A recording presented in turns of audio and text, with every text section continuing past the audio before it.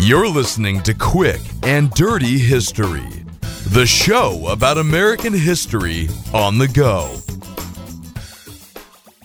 This episode of Quick and Dirty History is brought to you by Arnold's Breakfast Nook. Eggs Benedict so good, you'd commit treason for them. So let's get to it. News spread like wildfire of the bloodshed at Lexington and Concord, and the countryside was up in arms. Since the 1760s, a militia group led by Ethan Allen, called the Green Mountain Boys, had been instrumental in resisting the New York government's attempts to control the Vermont territory. Now, they had the British in their sights. Allen and his men were asked to assist the Connecticut militia in capturing Fort Ticonderoga. On May 7th, 1775, Ethan Allen was elected to lead the expedition, which would take place just a few days later. Unexpectedly, the evening before the raid was supposed to take place, a very eager Benedict Arnold showed up and demanded the expedition was his to lead. That's classic Benedict Arnold, such a whiny little bitch. When the men refused to listen to anyone but Ethan Allen, he extended an olive branch to Arnold and assured him that they would raid Fort Ticonderoga together.